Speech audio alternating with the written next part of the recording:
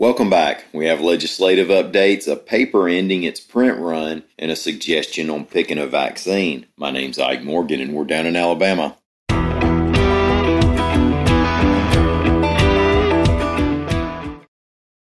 The Alabama state legislative session might have gotten back to work this week, but there are a couple of hot issues that we're going to have to be a little patient with. First, the Senate's vote on the gambling bill has been postponed, while sponsor Del Marsh will spend a couple weeks working out more details. Now remember, that bill called for a lottery as well as 5 new casinos in the state. Marsh is saying that before it's all over, the bill might allow 7 new casinos. That would make it 1 for each congressional district. Also, the bill that would legalize medical marijuana passed the Senate this week, but it might have to sit a spell in the House, where Speaker Mac McCutcheon said they're going to give 2 committees a crack at it. That would be the Judiciary Committee and the Health Committee. McCutcheon, quote, "We're going to take our time. We're going to go through the bill page by page," end quote. The medical marijuana bill is 86 scintillating pages. Bills making it through House committees this week include a bill to ban transgender treatments for children and a bill to allow yoga in schools. And one up for debate that I don't think we've even mentioned yet this session is a House bill that would remove the straight party line voting option from ballots. AL.com's Mike Kaysen is leading the coverage on legislative session news. You can check out the latest at al.com/politics.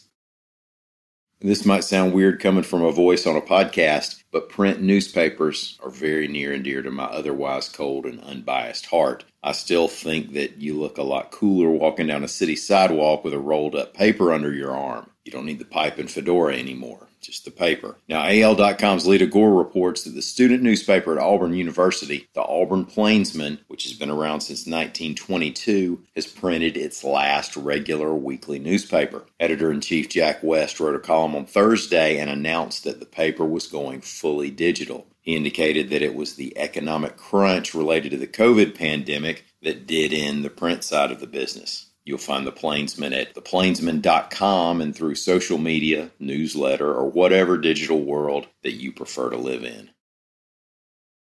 With Johnson & Johnson's COVID vaccine seemingly about to get its FDA approval and join the Pfizer and Moderna vaccines on the market, some people are trying to figure out their strategy as far as which vaccine they might try to get. The Johnson & Johnson vaccine requires only 1 dose, but its efficacy numbers are lower than the other vaccines, meaning that if the studies are accurate, it might not be quite as effective at keeping you from getting COVID if you're exposed to it. Although it does seem to prevent bad cases and deaths just as well. As with the flu and flu vaccines, nothing is 100% here. So do you want the convenience of a one-shot deal or to get what might be closer to a surefire prevention? AL.com's Dennis Pillion reports that Alabama State Health Officer Scott Harris has weighed in on those questions. Dr. Harris's suggestion, you ought to use whichever vaccine you can get when you can get it. Quote, "This is a vaccine that prevents deaths and prevents even serious illness and hospitalization at exactly the same rate as the other vaccines. And so the best vaccine is to take the one that you have offered to you."